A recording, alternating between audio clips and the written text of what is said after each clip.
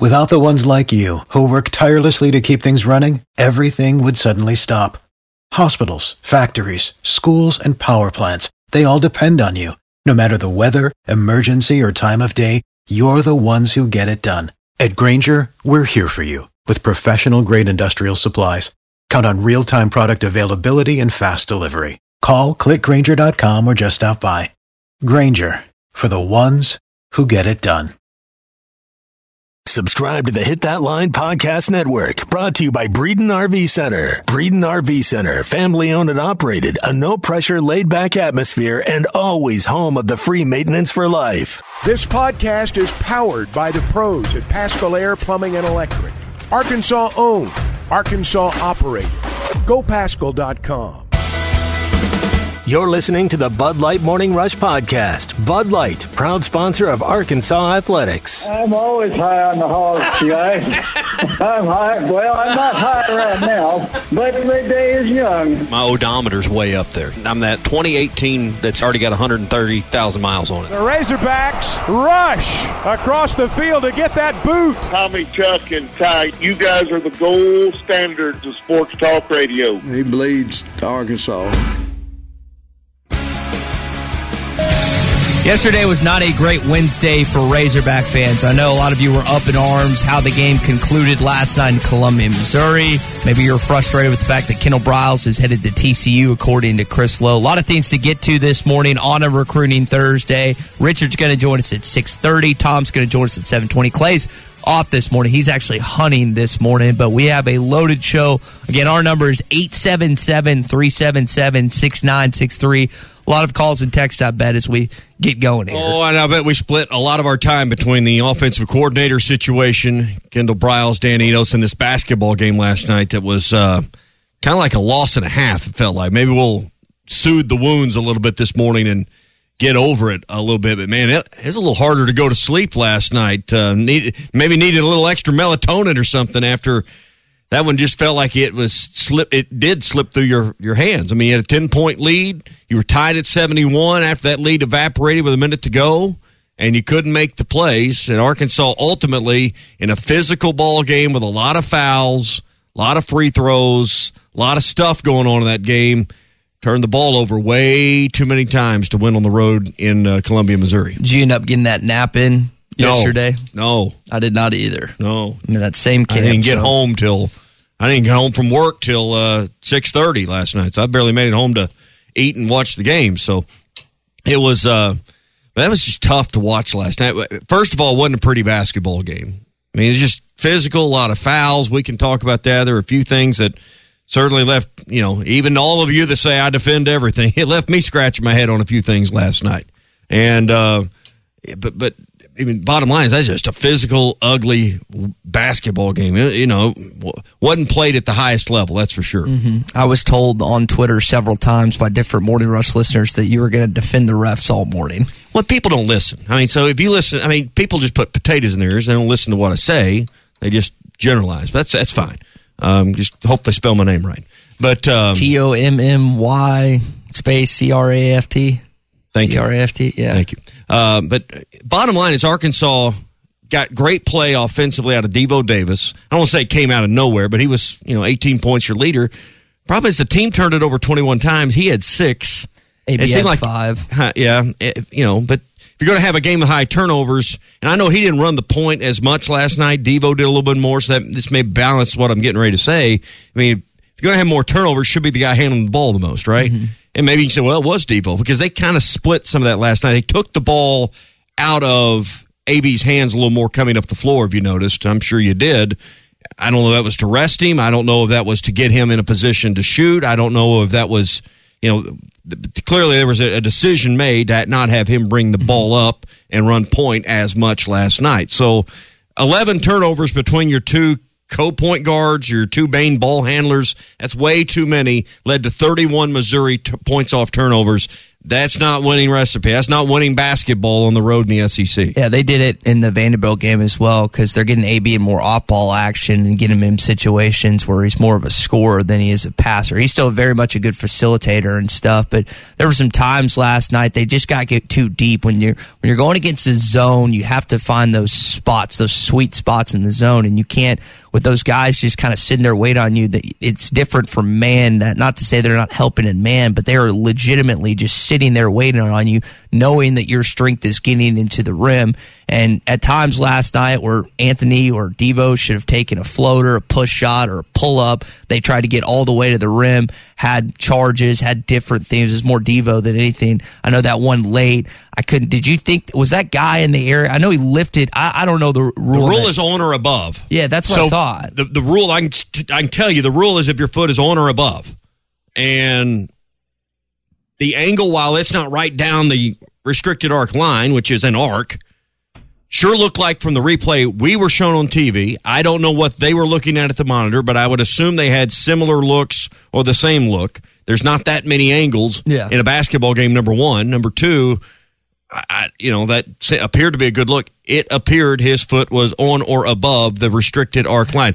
Question is that conclusive enough video evidence? In my opinion, the answer is yes. Now, what's the rule? The rule is you can't look at that RA play, that restricted area play, until you get late in the ballgame, last couple of minutes. Then that is reviewable.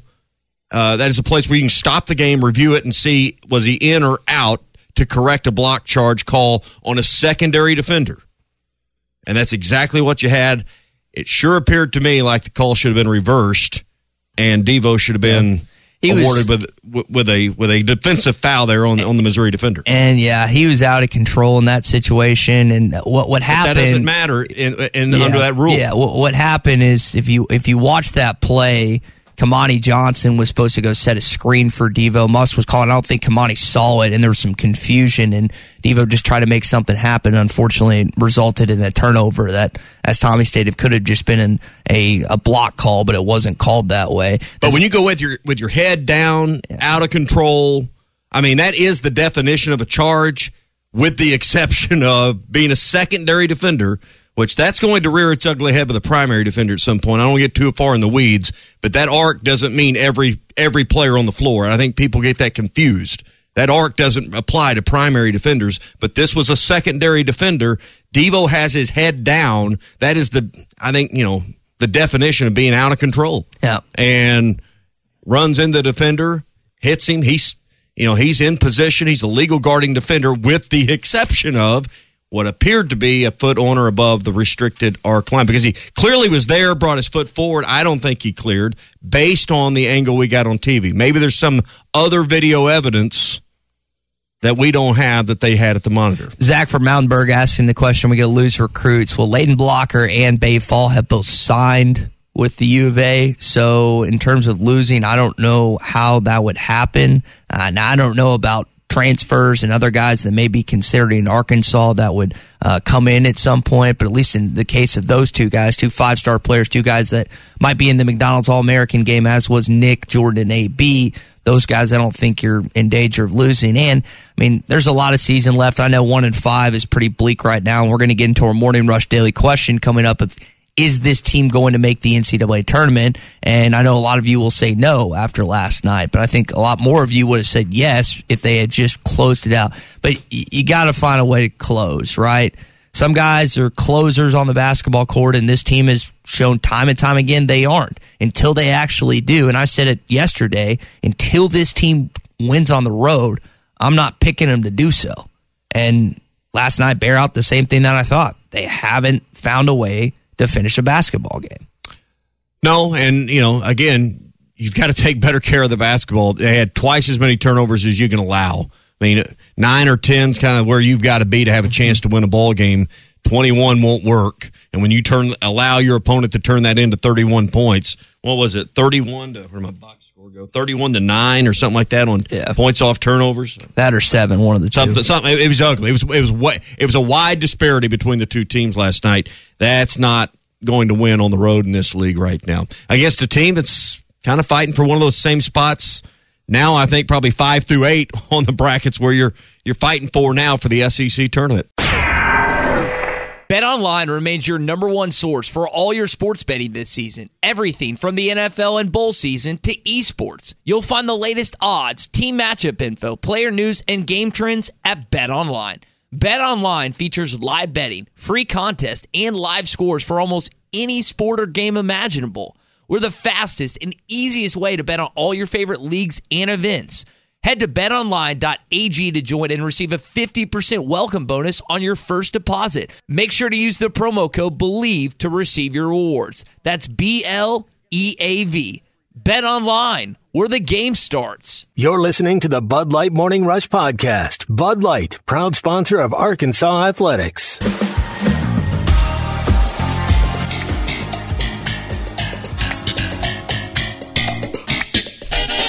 We're going to talk with Richard Davenport coming up again. Kendall Briles, according to Chris Lowe, we should get the official announcement at some point today, has taken the TCU job. He's also reporting Dan Enos coming over as offensive coordinator. It feels almost like an NFL. We're getting some retread here at Arkansas. But comfortable fit between Dan Enos and Sam Pittman. They at least coached a year together. I say comfortable fit. They had 1 year together on Bielema's staff in 2015, so they at least know each knows what they're getting, but Enos won't know exactly what he's getting with Pittman as a head coach, I would presume. Yeah, that's something that it's one thing to be I guess Dan was technically his boss in 2015 because he was the offensive coordinator and Pittman was the O-line coach, and it's kind of switcheroo a little bit. It's kind of, and that's happened before in college sports where a guy's been either the head coach and then been an assistant and then vice versa. But yeah, I thought that was kind of interesting. I think if I remember right, Muss was an assistant under Johnny Jones at LSU, and then Johnny was an assistant under him in Nevada, if I remember that right. I know the first part's right. I don't know who was on his Nevada staff, but I think that was it. But you're right about the LSU part. It happens. It happens from time to time, and it's kind of, again, switched it a little bit in this case. Well, it's a fast-changing, incestuous business sometimes in the coaching of college sports, that's for sure. All right, Richard, in just a second, it's time to go fishing on the White River. What do you take along? Well, you take the Smithwick Original Suspending Rattling Rogue, whether it's on the White River for a trophy brown or rainbow right now and some great winter fishing, or you're headed to the lake soon to Beaver or Table Rock or Bull Shoals or wherever you're going. This Rogue will suspend in the strike zone, helping you catch more fish. And it's the one you need right now for those trophy browns, big rainbows, and that great box full of bass as well. Find it at Walmart, Bass Pro Shops, Academy, LureNet.com, your favorite tackle stores all over the place. It's the Smithwick Original Suspending Rattling Rogue. Good morning, RD. Got some big football news yesterday, and I know you've probably talked to a number of guys and either within the program or high school kids. What's the impact that you've kind of felt in the last 24 hours with the Briles and the Enos situation? Well, with Kendall Briles, I mean, Michael Hawkins, the 4-star quarterback from what used to be Allen, Texas. Now he's I believe, transferred to obviously to another school. He was going to visit this weekend. I highly doubt that'll probably happen. He was going to make a decision later this month, and I think Arkansas was in really good shape with him. So I think that'll probably be off the table going forward. But with the new OC, there'll be a new board as far as quarterbacks, and I'm sure some familiar names will probably be there, but at the same on the new board. But I'm sure that there'll be some new ones too in the 24s and 25 and 26 class. So I think Walker White's a name to obviously keep an eye on from Little Rock Christian, because I think he's obviously he's got a lot of things to like for a quarterback OC going forward. So it's going to be interesting to see what happens over the next few days and weeks. With Dan Enos, Richard, he has a decent track record with quarterbacks. I know B.A. has his best season here in his final season with Dan, and then Austin had a decent year in 2016. You've got some other guys, Jalen Hurts and Talia Tagovailoa. What do you think his reputation is with high school quarterbacks and when it comes to potentially playing for him in college? Well, I tend to think that they like his creativity. That's one of the things that that really impressed me the first year and the other 2 years when he was at Arkansas. Obviously, that 2015 was the best year because of the talent that was on the offense. But I thought he was just very creative, and I think a quarterback likes some creativity and somebody that will kind of mix things up. I mean, he's a guy that is going to be more pass than run, but will be probably 55-45 or something like that. I mean, that was just what we saw when he was at Arkansas at first time. What will it be this time? I mean, obviously you got a different head coach, different philosophy, but at least at Maryland, just seeing what he did with the quarterback there. I mean, he had a very good season this year, so I think quarterbacks will like the offense and his philosophy, just about how to operate as a quarterback. With 5 of the 10 assistant coaches changing from this past season into next year, how does that affect recruiting? I know the 23 class is done, but where do you pick up? How do you manage those relationships moving forward with your 24 commitments and your 24 class and beyond? Yeah, it's kind of the same thing with Enos. I'm sure you're going to have different boards than what they were before. With the previous coaches at those positions. You're starting to see a lot of offers go out right now from a defensive perspective with Coach Woodson and Coach Williams, and they're reaching out to some guys that were previously on the board. So that's always the process that happens when you have a coaching change at a position coach or a defensive coordinator, offensive coordinator. But it opens up different areas where they obviously have ties to. You got Woodson, who's from Mississippi. Good gosh, I don't know how many offers going out the last few days to Mississippi kids. So he's going to use those ties and try to get into Mississippi pretty heavily. And something to not forget is Deke Adams is also from Mississippi. So that's also two coaches with a lot of ties to that state. Yeah, go ahead. So there's usually 40. I think Ty was bringing this up. 40 some odd 4 stars or better. 3 stars or better, rather, in the state of Mississippi. So that is some good recruiting grounds. Yeah, there's no doubt. Whenever kids go out of state in Mississippi in the past, they usually went to Alabama and LSU. Can you get some to come to Arkansas? Well, why not? We'll see. Yeah. Only time will tell. Arkansas, had some success in Mississippi, but not a tremendous amount. So we'll see what happens there. But right now, we'll learn more about some of the ties that some of the new coaches have, besides what I just mentioned, over the next few months. Interesting to see if there's any staff changes on the offensive side. You just brought in a new tight ends coach. You seem settled with your offensive line coach, Kenny Guyton at wide receivers. Jimmy, new coordinator comes in. There's often at least 1 or 2 staff changes. That will be something worth keeping an eye on what seemed to be seems to be, I shouldn't put it in past tense, seems to be a settled offensive staff now. I would think, especially with spring practice coming up pretty soon. I mean, you'll have obviously a month of a dead period in February, but they'll get into spring practice mode pretty quickly during the dead period and start planning.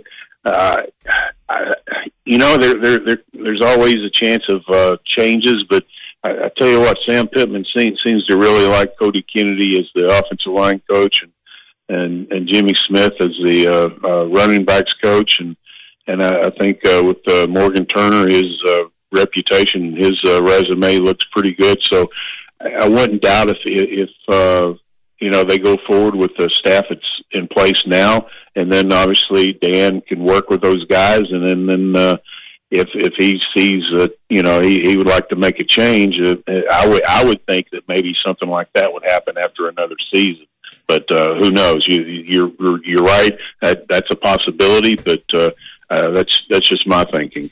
Every Thursday, Richard Davenport joins us here on the Morning Rush. Richard, when it comes to SEC experience, Travis Williams played in the league. He's coached in the league at Auburn. Then you've got Dan Enos, who's been at Alabama and Arkansas.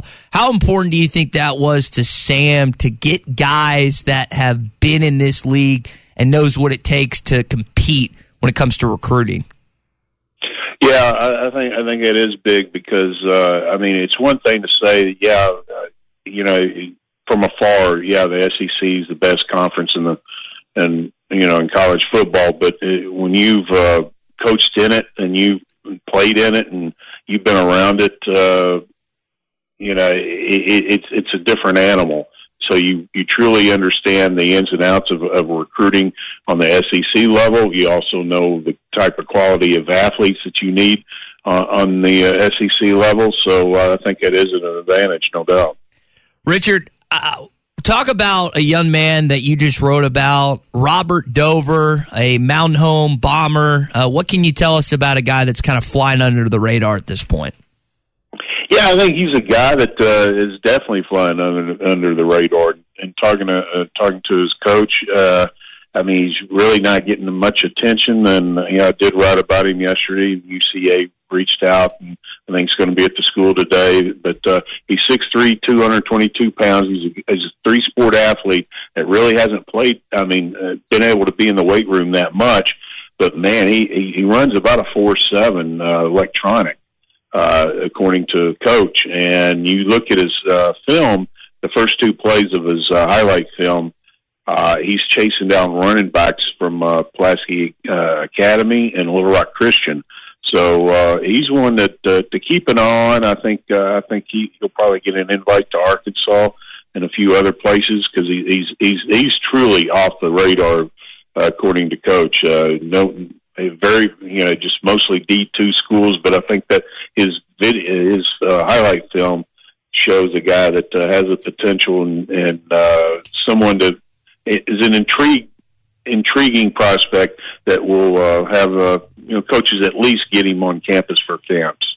Richard, I want to ask one basketball question, and we'll let you get back to it. But Arkansas has been losing a lot of games lately. It seems like after each loss, we get a question or two from listeners about losing recruits, losing commitments, people not wanting to come to Arkansas, seemingly in the afterwash of each loss. Here's my question. What's more important, the number of games Arkansas wins down the stretch or how Arkansas's players perform in the NBA draft? Which is paramount to the decisions that you think recruits, their handlers, their families, the whole ball of wax, what are they going to be evaluating more? How many players get drafted from this roster or how this team performs down the stretch? I think it's, I'm not trying to take the easy way out, but I think it's a combination of both. But at the same time, I think the NBA probably weighs a little bit more at this time. I say at this time because, let's face it, Coach Musselman is a winner everywhere he's gone as far as in college. I mean, what he did at Nevada, Nevada hadn't been able to duplicate what what he did. And then Arkansas back-to-back Elite Eights. So you know that it's just a matter of time till what happens. What happens on the court improves. But there's no doubt the track record of guys going through the league with Coach Muss is a big selling point. But I think you still need to try to finish as strong as you can this year. And I mean, hey, we saw last night. Obviously, they had the opportunity to win the game. I mean, it's not like that. There's not talent there, but their margin for error is a lot less than maybe it should be, just because they're lacking in some areas, and obviously missing two key players. But I think it's a combination of both. But I mean, the guys that when I talk to them, recruits, they know about the track record of Coach Muss and the staff about sending guys to the league, and that is a very, very attractive quality, and also willingness to play freshmen, and that's another thing that kids talk about, and parents. Richard, we'll leave it there this morning, man. Hopefully these freshmen can figure it out on Saturday against Ole Miss, and we'll chat again next Thursday. All right, guys. We'll see you. All right, Richard Davenport with us on Recruiting Thursdays here on The Morning Rush. It's football playoff and bowl season at your neighborhood Buffalo Wild Wings. With 64-inch TVs everywhere, cold beer, delicious burgers, and wings, Buffalo Wild Wings is the best choice to watch all the playoff and bowl games. So bring the gang and join us this playoff and bowl season at our Conway, Little Rock, Sherwood, Bryant, and Fort Smith locations. Buffalo Wild Wings, your home for the big games. Roar! Chuck Barrett here. I know a thing or two about making great calls in Arkansas. And when it comes to your home service needs, make the call to Paschal Air Plumbing and Electric. The friendly pros at Paschal have been serving Arkansas for more than 50 years. And as the weather changes, make sure your system is ready with a Paschal protection plan. Call the pros at Paschal and get a seasonal tune-up, discounted services, and priority scheduling. Paschal Air Plumbing and Electric. Arkansas owned. Arkansas operated. GoPaschal.com. You're listening to the Bud Light Next Morning Rush Podcast. Bud Light Next is for the next era beer drinkers with 0 carbs and only 80 calories. Will Arkansas make the NCAA tournament? They're sitting 1-5 in conference play right now. It's not looking good. William & Jonesboro says they're not going to. What do you think? Ask me that again. Will Arkansas make the NCAA tournament? The fact that I have to think on it that long is problematic for a team we thought might go to the Final Four. Is this I think here's what I will say. Let me answer it this way. The next 2 games, I think, tell the tale. Because if you can't win these games and go on a bit of a streak with the schedule you have ahead, keep in mind Arkansas had to play 4 of the first 6 on the road. That's not an opinion. Muss has brought that up. I mean, that's just the facts. Things level out. You should win at home. But these next 2, with Ole Miss at the bottom of the league and LSU reeling, they haven't won a game since they beat Arkansas. They got clocked last night by Auburn. Yeah. So if you don't win those 2, I would say no. Okay. Is this team going to have like a 2000 SEC tournament type of run? I don't know. If you can figure out a way, and this is a tall ask after last night. I mean, you're 1-5. What's the number you got to be at? So if you got 12 games left, how many of those do you have to win to have a record that would qualify you for the tournament and league play? You're 1-5. Now where you got to be? Is it 9-9? Is it 8-10? What will get you in? I don't think 8-10 gets you in. Would 9-9 get you the last bid from the league? I don't know what A&M finished with last year, but I would think 1 or 2 games above whatever the Aggies were. Okay. Well, let's just for conversation's sake say 9-9 will get you the last bid from this league. I mean, let's start doing the math on 12 games. How many you got to win? Pretty simple. It's 8, right? 8 and 12. Okay, so 8-4 over your last 12 is what would be required to get to 900, to get to 500 and 9-9, right? Where you still got it? You got to play Kentucky twice. You got to go to Tuscaloosa. You got to go to Knoxville. To College Station, which I didn't think was going to be a big of a deal, but apparently there's it is. 5 right there. The question is, can you win 2 of those 5? So, I mean, you just start looking at the schedule. You got to. So that's why I say you got to beat Ole Miss. You got to beat LSU because that's what's still ahead. And I think the bare minimum that might get you in would be a 500 conference record. Just look at the games that are left in your last 12, where you got to go, who you got to play. That should lead you to your conclusion. It's going to be tough. Yep. That is your Red River Dodge Morning Rush daily question. Red River Dodge in Heber Springs, Arkansas's #1 Ram dealer. Log on at redriverdodge.com. Let's talk to Sterling in Center Ridge first. We're going to take one more call before we get to Tom. Go ahead, Sterling. Hey, guys. I just want to say about the game last night. And, for the most part, I thought they played a good game, a better game than what they have been playing. You look at the stats. We shot 46% from the field, which is better. Shot 41% from three-point range, which is better. That's probably the best we're going to shoot. You can't really expect to shoot better from 3-point range to net, especially for this team. We out-rebounded them like crazy, but they're in turnovers. It was the turnovers that cost us the most. And, of course, fouling, but everybody was fouling. And truth be told, if they would have called every foul, the game probably would have lasted 3.5 hours. So they probably let the stuff go that they, you just can't let everything go, but you can't call everything. I think they was in a tight spot last night, especially with this team history of, altercations, of getting into it. Let me say this. There was a couple times I thought it was going to get heated, and Arkansas players for the first time this season backed off and didn't do anything stupid. You had the Devo play, Anthony Black. There was a couple times I didn't see Anthony Black talk a word of trash all night except in the dunk, and he was just kind of getting himself going. He wasn't talking any. That was the first time all season that team didn't try to belittle the opponent by talking trash. I don't know if Muss was adamant about that after last game or what, but if you watched that game last night, that was clear as day. Yes, I was very proud of him that, and I give him kudos on that. And we just got to learn how to, like you said earlier, finish games. I'm a lot more optimistic than I was going into the game. Of course, I thought Arkansas was going to go up there and stank it up, and they didn't. Should have won the game. So my handicap was wrong on the game. I mean, I ended up being a winner, but the handicap was off because I didn't think the team played that well. Did that last shot by AB though that made it a 1-point game that tightened you up a little bit? Yeah, that tightened me up because I want them to win. If you ain't going to win, go ahead and let me get my money. You're not going to win the game. But if I'm going, you needed that foul. You needed that last foul, didn't you? Yeah, so did. And I'm a Hog fan through and through. I take, $100 ain't gonna, they ain't gonna make or break me. It's just a little extra money in the pocket to go, to play this weekend. I just do that to supplement my football gambling. I was thinking of you when AB hits that running floater and it goes 77-76 and there's just a little bit of time left. I thought, that just wrecked Sterling. That was exactly what I was thinking. That's a double whammy. You lose your bet and your team lose. Now that's why I can't stand that. But on to the football, Rouse, I thought he was a good coordinator. I thought he was a great coordinator. Just from time to time, he makes those calls to make your 8-year-old go, Daddy, why he would do that? Why he do that? Because he wouldn't call that on Madden himself. You just want it's just those calls. But all in all, I thought he was a good coordinator. And Pittman's on the job. He already had his list ready for his replacement.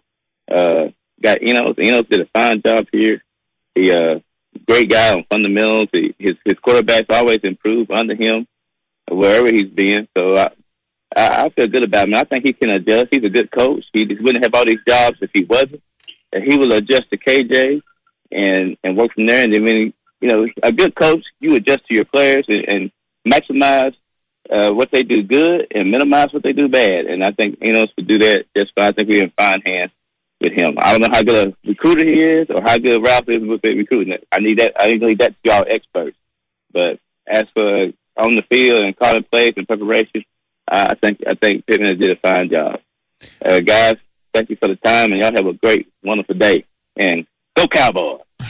There it is. Appreciate the experts' comments, Sterling. Yeah, I think there's been some positive feedback from fans thus far. Occasionally you're going to get a negative something, but I think people are at least decently satisfied with the Dan Enos hire. So you're going to be satisfied with this next 15 minutes or so with Tom Murphy, the Arkansas Democrat Gazette, and Whole Hog Sports. Tom, we'll jump back into basketball, but I do want to get your initial thoughts on the Dan Enos hire. He was here back in 2015 and 16 and 17, had success with Brandon Allen, some with Austin Allen as well.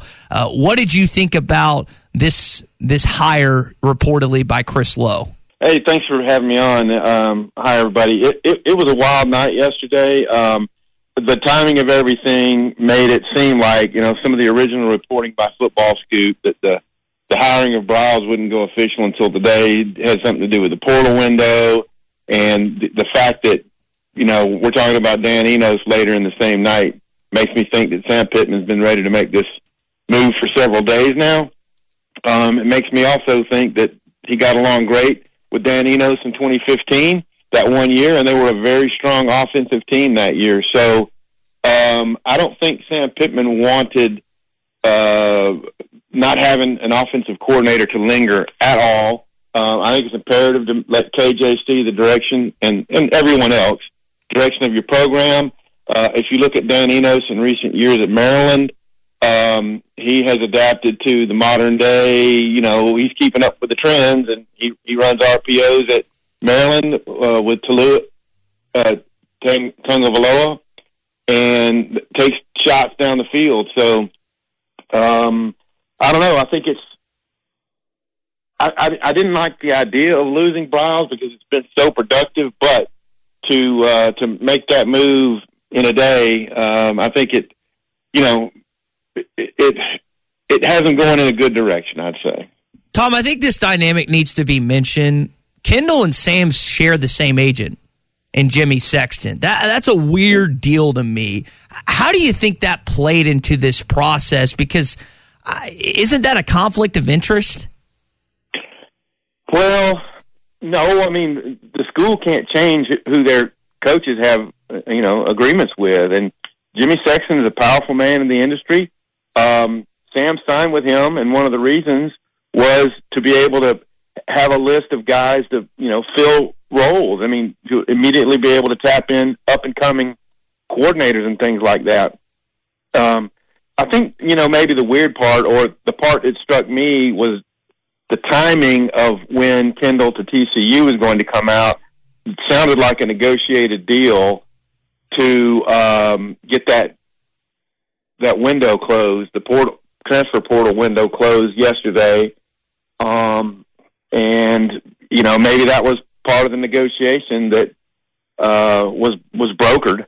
And I don't know. I just think that the dalliances that Kendall has had the last couple of years, and I get it, I thought he deserved a pay raise, and he was going to get more pay from Arkansas.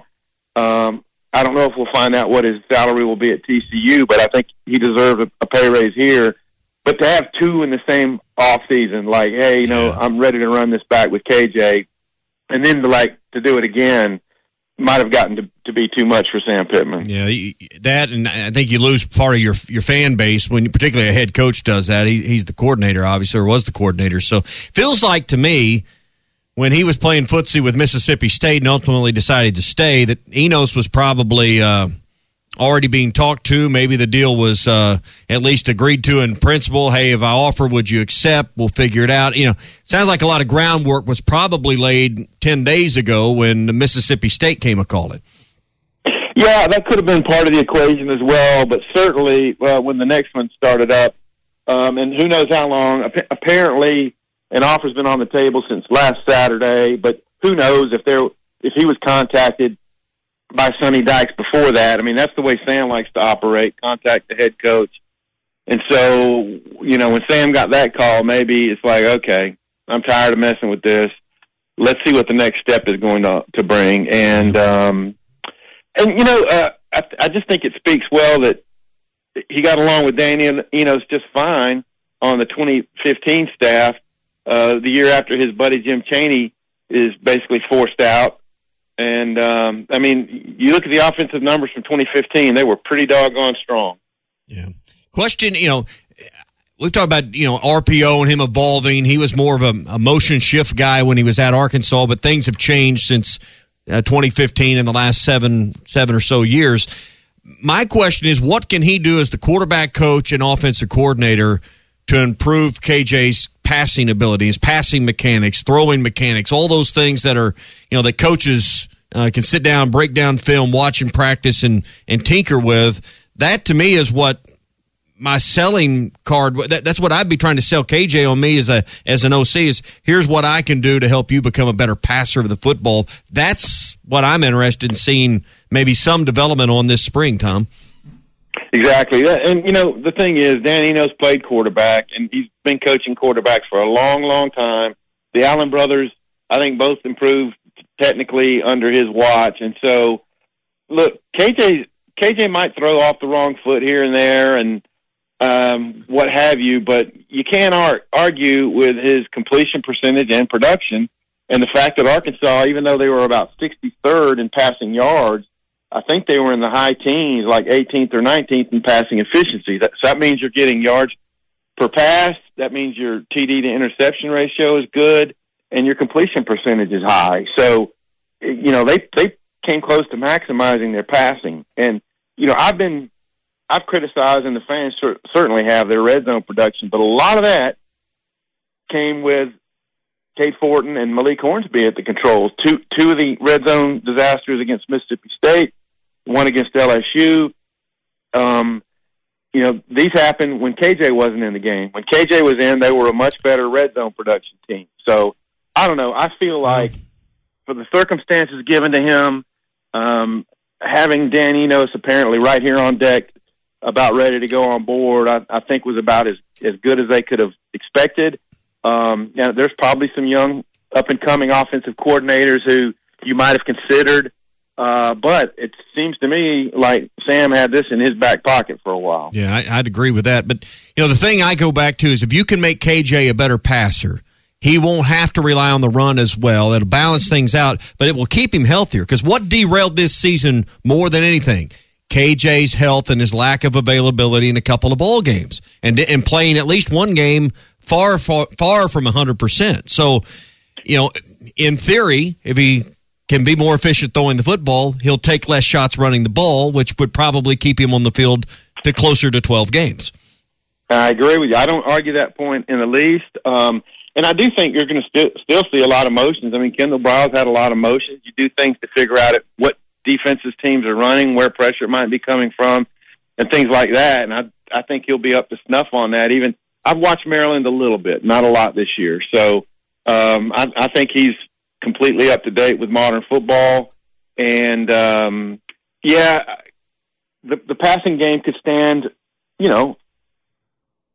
higher efficiency. And if that's the case, Arkansas will be a strong offense. Now, what's going to be interesting is if this new swath of receivers, plus the younger guys moving up, Satanias and the Stevenses and that group, Jaden Wilson, if they can be as productive as the last two groups of veteran receivers. So, to me, that's a huge key as well.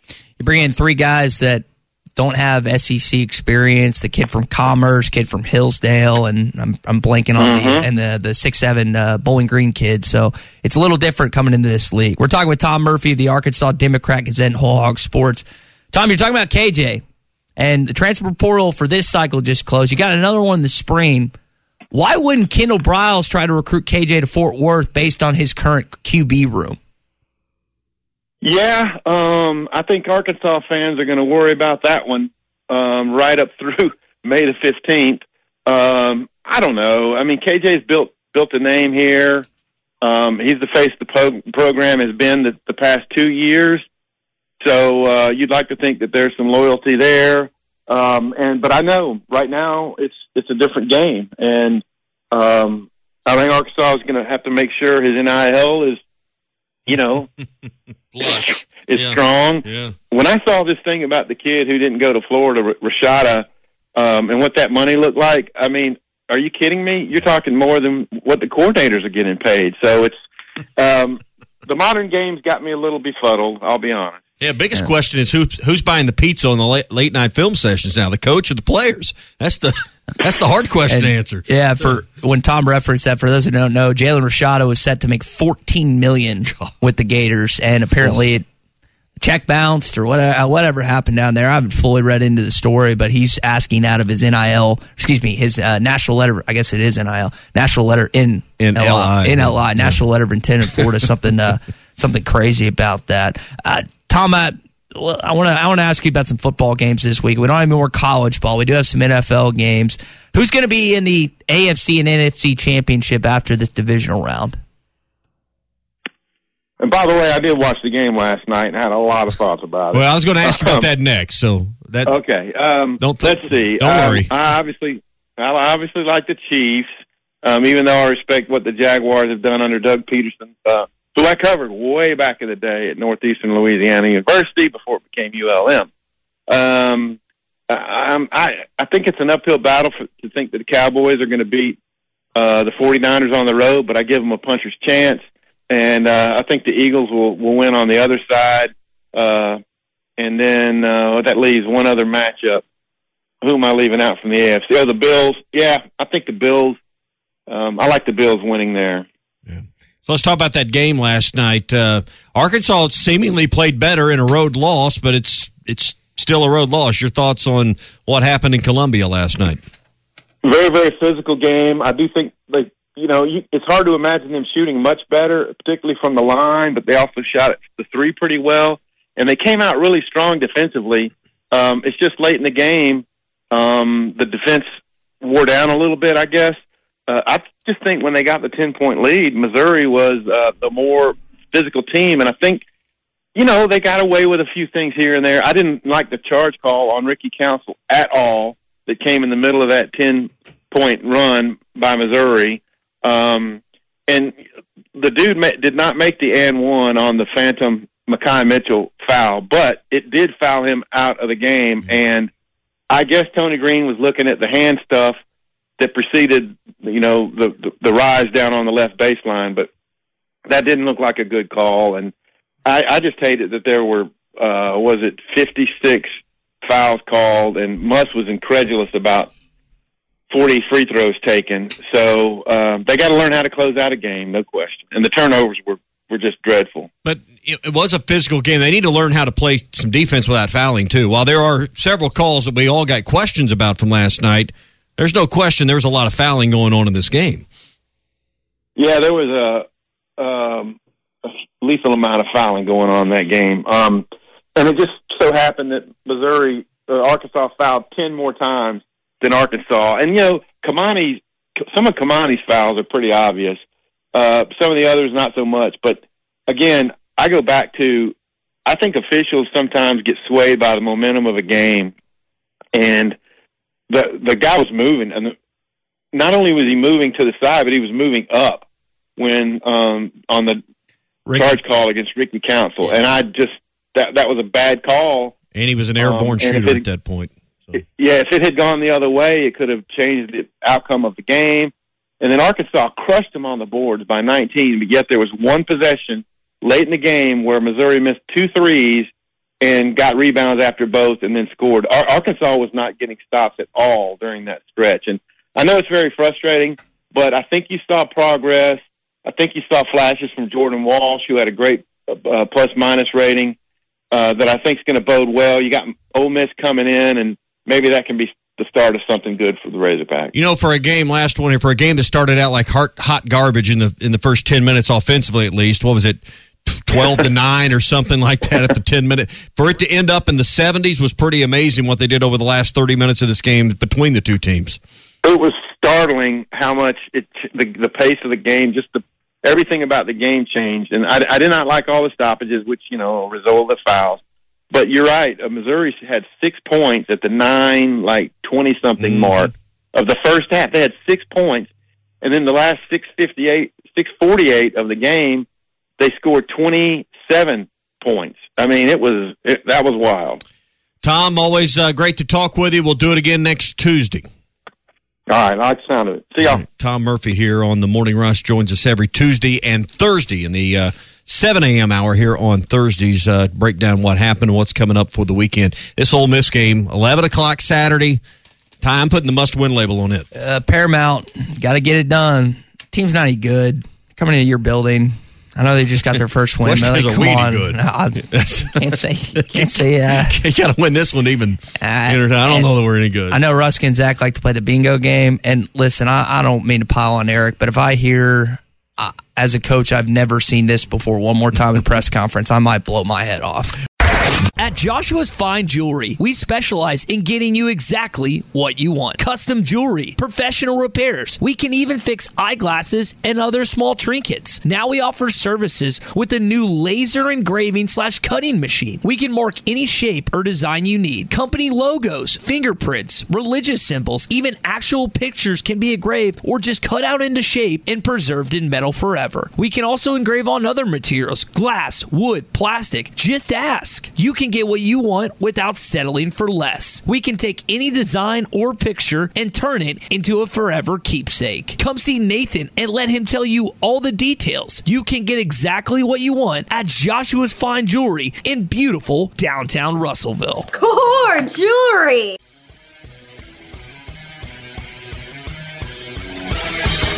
Have you tried Benville Brewing's new Space Goose Hazy India Pale Ale? It's handcrafted in Arkansas. You'll taste the great tropical citrus, including the passion fruit, the guava, and pineapple. It's creamy, zingy, and zouts the taste buds. It's weird, wonderful, and wacky all at the same time. Try the new Space Goose Hazy India Pale Ale from Benville Brewing. Hour number 3 of the Morning Rush on a Recruiting Thursday. We're going to get Clay's thoughts coming up on this Kendall Briles and Dan Enos news. Also, reaction to the loss last night to Missouri game that a lot of you thought that they were going to close out, but weren't able to in Columbia. A lot of seasons that Clay enjoys. Fishing season, football season, golf season, basketball season, baseball season. But this is Clay's favorite season, tax season. Tax season is here right now. Clay's favorite. There's no reason to fear the IRS this year. A1 Tax Service can help get you the largest refund that's allowed by law. They have the newest updates and the newest software. And right now, you can get your tax refund advance up to $6,000 with no upfront fees. That saves you a ton of money over the national chains. A1 Tax Service has the experience you need. They've been doing this for more than 40 years combined, and their office is open year-round. So if there's ever an issue or a problem or you need a question answered, they're there for you. Same face every year, A1 Tax Service, ready to assist you in getting your taxes done this tax season. Walk-ins are welcome, or stop in with an appointment by calling 484-7686 or stop into the corner of 70th and Dallas in Fort Smith. That's A1 Tax Service, the professionals. Clay's favorite season, tax season, right, Clay? Well, let's just say this. It dovetails nicely with duck season, so we'll just keep it at that, okay? I understand. So what'd you think? We're going to get to the coordinator stuff. What'd you think about the game last night where Arkansas played better but still lost to Missouri? Yeah, they played hard. They played with great intensity, and that gave them a chance to win. They really did well rebounding. That's effort. 21 turnovers, a lot of transition points that they gave up to Missouri, which is, that's not the recipe for what Eric Musselman wants in a winning team. I thought that they did everything pretty well, except maybe the last minute. They didn't make a play. I mean, they tried hard, but they didn't. They did not make a play, and it seemed like calls went against them at the end. And I'm not saying they were bad calls. You can. That's up for everybody else to decide. But you're not going to get those calls on the road. All of them. And it seemed like they got calls early in the game and they didn't get them in the last minute. And but it also comes down to just making a play.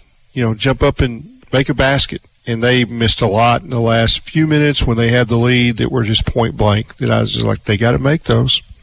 It's your worst start since '91, since you joined the league in conference play. Now, it's been a brutal schedule. Muss has talked about the fact that you're the only team in this league that has 4 of their first 6 games being on the road. But, I mean, this is a big hole, Clay. You look at the rest of the schedule. Tommy laid it out earlier. You still got to go to Knoxville, to College Station, to Lexington, to Tuscaloosa. I mean, it's not like it's going to get any easier after kind of this easier stretch, basically. Yeah, I tend not to look at where you have to go. Those are tough, every year, and that doesn't change. But they've only had 2 home games, and one of them is Alabama. And if you really look hard at the way Alabama's playing, you probably weren't going to win that game. So the other one was Missouri, and they fought back from a big deficit and won that game. I think that they're young. They're probably not going to, just kind of throw in the towel. They're going to play hard, just like they did last night. And maybe they steal one on the road, or they learn a little better as they go. And I don't think this is the best this team's going to play. I think they're going to get better, and because I think we know that Eric Musselman will coach his butt off. I mean, he's got good guys on his staff. I think Keith Smart, I've watched practice, excellent coach. So these guys are going to keep teaching, and so it's daunting. They're not going to win the league, but they're going to win some home games because they've got some teams coming here that they probably can beat at home. Yeah. now the conversation's legitimately on the table, will you make the tournament? And I'm looking at it from the lens of, if you can get to 9-9, maybe you have a chance to make the tournament. So you got 12 games left, and the math's easy. You got to win 8 of those. I mean, when you just walk through them, beginning with Ole Miss on Saturday, and then LSU, then A&M, you got 3 in a row at home. You're going to have to go on the road and win at South Carolina. You're probably going to have to win at College Station. You got to beat Florida and Georgia at home, and you're probably going to have to beat Kentucky. You got 7 home games. Clay, I don't think you can lose another home game, because when you look at where you're playing on the road. Yeah, they didn't. They only lost 1 home game last year. That's kind of the range of. I mean, none of these teams can just walk into Bud Walton and say this is ours. Yeah. I mean, it will be tough for anybody to beat them at home the rest of the way. Yeah. All the teams that you mentioned coming in, and I've watched Tennessee of late, and they don't scare me. They played really well early, but it looks like they've played tight. And they're not making nearly the shots. They're kind of a lot like Arkansas, that they're challenged offensively, and that's not a good recipe for going on the road, as we see for Arkansas. So they're a lot like that, and they just lost to a mediocre Kentucky team at home, so they don't scare me. And I think Arkansas will play them and will match up good against them. I'm not saying they sweep them, but I bet they beat them at home. They just played Knoxville. They just play the one. Oh, they don't go there. Well, they go. that's They do even go there. better. They don't come. No, Yeah, I had Tennessee looked doesn't come here. I heard you go through the schedule in the last hour, and I didn't catch that part. Yeah, I mean, they play at Tennessee and at Bama. I'm just writing them off as losses. So yeah, but I don't do that, because it, just like Kentucky went in there. Every game is just a season all by itself. Well, that way, if you win, that game last night was a long. I mean, it was like 2 seasons. Yeah, 2 hours and 47 minutes. Clay, what have you thought about Muss moving Devo to more of the primary ball handler, at least to get them in their action in their sets? He had 6 turnovers. Go ahead. Yeah, I think it's and I thought about that as I was watching it. It's like, well, maybe Anthony Black is better, off the ball than on the ball, and it might be about the matchups too. It's like, okay, well, we got this matchup. We're gonna let you handle it here because of who's covering you. And if it was somebody different for Black, maybe it would have been different. I don't think that you've seen the last of the tinkering, and it's all going to change in another week or two when Nick Smith comes back, and I hear he's coming back. So it's, what will he be like, after missing 6 weeks? I don't know. I mean, hadn't played at all hardly this year. Yeah. So, but he's a great talent, and he will help this team, especially in that role. I hope you're right, and I hope he comes back in a few weeks. I just wonder how long he'll play once he comes back, because that's been what we've seen so far, is he'll play, and then he's out again with the knee problem. So. Yeah, what I've heard is that he will be recovered and he'll be able to play. And Tommy, if he wasn't, I don't think you'd see him at all. I mean, if this was going to be something that'd be recurring, I think they just say, no, we just wait. He wants to play. He thinks playing will help him in his draft stock, and I think he will. And it'll help the team, and it'll give them a lift. And we're, what are we? We've got another 8 or 9 days. But I think it's going to work out. We've seen him at points this season, and the teams look good with him, and then kind of out of sorts because they're trying to adjust their roles and whatnot.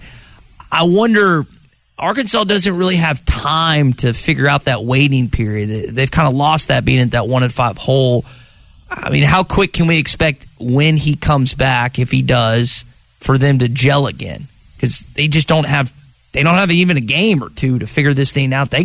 When he comes back, they got to be ready to go. They got a ton of practice time in between games. That's the other issue, Clay. Yeah, it's an issue, but I'd rather go. You're looking at it from, and you usually do, the glass is half full. I look at the glass is half full. I think he's going to help the team. Well, I mean, you're not going to get worse with Nick Smith. No. That's for sure. I mean, and there may be some hiccups, but I'll take the hiccups. To if he comes back, I'm not saying woe is me. It's going to take a while to get to chemistry. I'm going to say we got him and he's going to help. Yeah, you need another player that can put the ball in the hole. I don't want. Now, I understand the question, but there's a lot more good with him coming back than there is bad. What you're saying is, hey, there's those guards are going to get some rest. Devo and Anthony are playing a lot of minutes if they're not in foul trouble, and you will be able to sit them down if you add. Now, if he comes back the first game, maybe it's 20 minutes, and then it'll work up. Yeah. Devo hit 3 threes for the first time in I think his career last night, but perimeter shooting has not been as strong. What did they finish at, Tommy? You got the 7 of 17. 7 of 7. Okay. That's okay. That's 40%. You'll take it. Last 2 games they've actually been pretty solid in that area. You would hope Nick would add to that number. Yeah. So what I've seen of late, which is different than say a month ago, is that they take really good threes, and they can make those better. Yeah, they're getting open looks, corner looks too. Whipping it around that zone. They find the corner closest. To the and I think some teams have done a better job against Council, and he can do better than he has. Of late, he can help them with threes. What about that dunk last night? Yeah. Which one? There's 2. Well, the one where he cocked it back. Dave Neal was going to fall out of his chair when he did that. He had a good screen off from Mekhi Mitchell there. I mean, he still got the highlights. AB had one, too. Tommy, I know y'all have already talked about this, but it's just really painful to watch officiating right now. And I'm not saying they determine the games. That's not what I'm saying. I'm just saying that the game has, and I know that the coaches are pushing them right to the edge and how they play. In other words, we think this is the way that play is supposed to call, so that's the way we're going to play it, and then maybe they don't quite do that, and it's a foul, and you can see both coaches really frustrated, but I think fans are frustrated with it too, Tommy, and it is hard to watch, and it is especially hard to watch when you see a replay and they can fix something, but the rules say they can't fix it. I agree, and I think there were several plays last night that left you a missed call that they can't fix it because that's not what they are reviewing. I think fans get frustrated with the movement towards the lack of reducing physicality and the enforcement of that. I mean, the officials aren't writing the rules. The rules committee, comprised of coaches, has directed everyone to reduce physicality in the game, and that's what fans don't enjoy. They want Nolan's style of ball. They want 40 minutes of hell, but that's not the product they've wanted for the last 10 years on the floor as a body, as a group. And it's not the refs deciding that; it's the rules committee made up of coaches that have direct, and then every week during the season redirect and reinforce. This is how they want the game officiated. But then when you see a play that is in the final minute and it's the determined play of the game, Devo comes in there, gets knocked off balance by a 240 guy with his, with a knee right to the thigh, and he stumbles a little bit, and the next guy is in the cup, and then he flops. Devo moved away from him, and then the guy flopped. And they review that, and they're not looking at either one of the fouls. They're only looking is his heel down or is his heel up? That is poorly done. Well, I mean, then the rule needs to change. I agree with you. I know that, but that's what I'm saying. It's bad. Was the heel on or above? Because I disagree with what they came out of there with. No, I do too. Because the rule says the foot on or above the line, and the angles we were presented wasn't even on TV, close. The angles we presented on TV seem conclusive to me. Yeah, and he didn't want to change it, and I understand. I mean, that's the rule says this. Follow the rule. But there's 3 decisions involved in that play, and they got them all wrong. All 3 of them. Here's the Arkansas side of it issue on that play. Devo comes in, and as you said, may have gotten bumped, but had his head down, looked out of control, creates the contact. But the rule says if the secondary defender has his feet on or above that arc, it's a block by rule.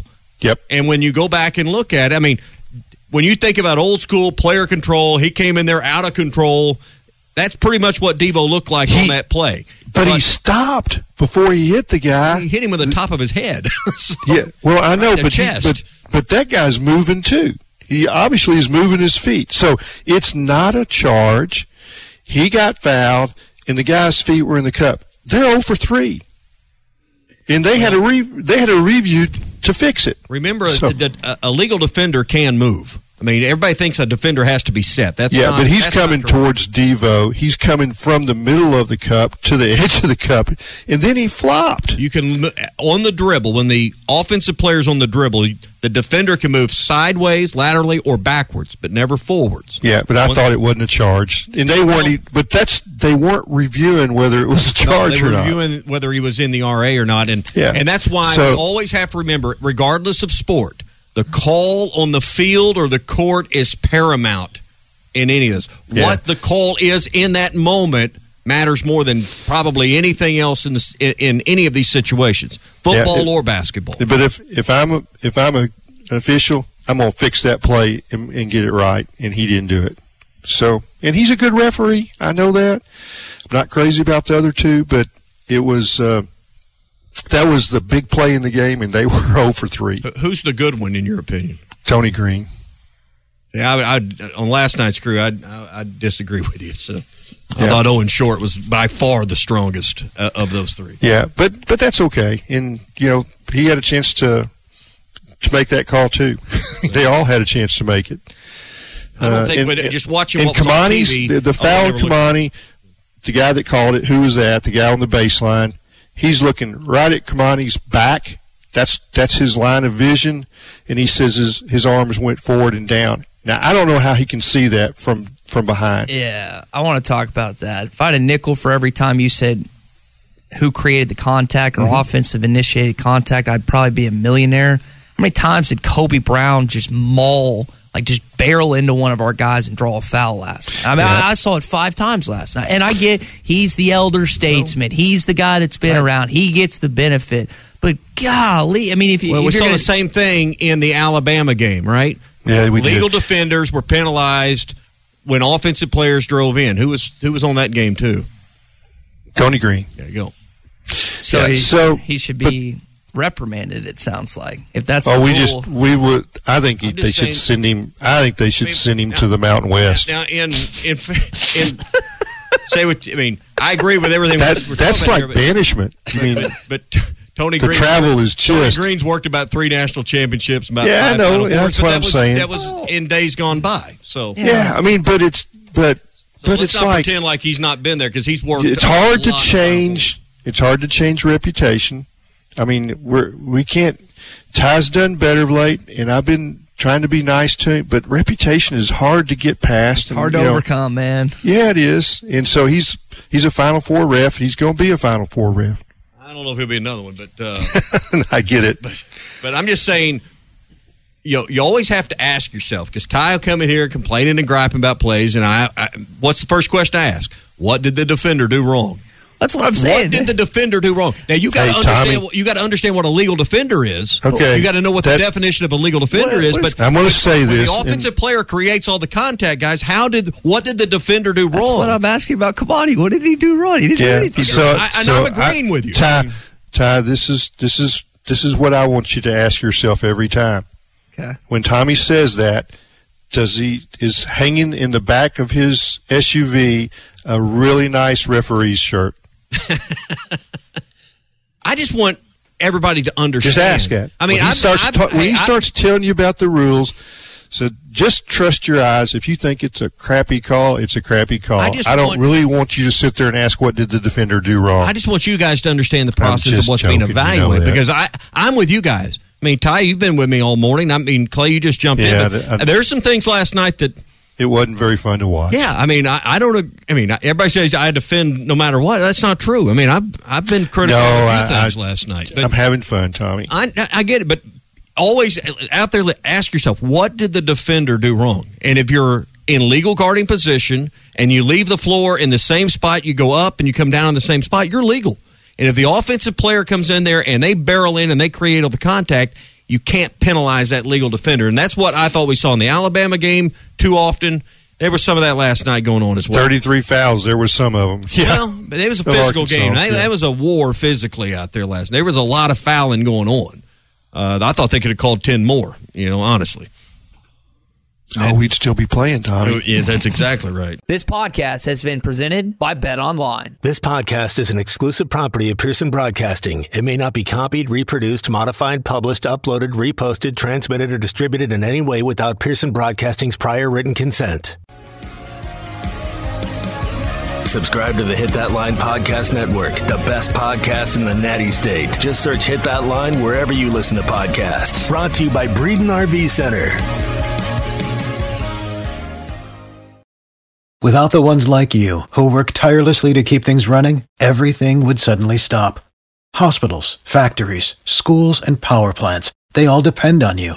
No matter the weather, emergency, or time of day, you're the ones who get it done. At Grainger, we're here for you with professional-grade industrial supplies.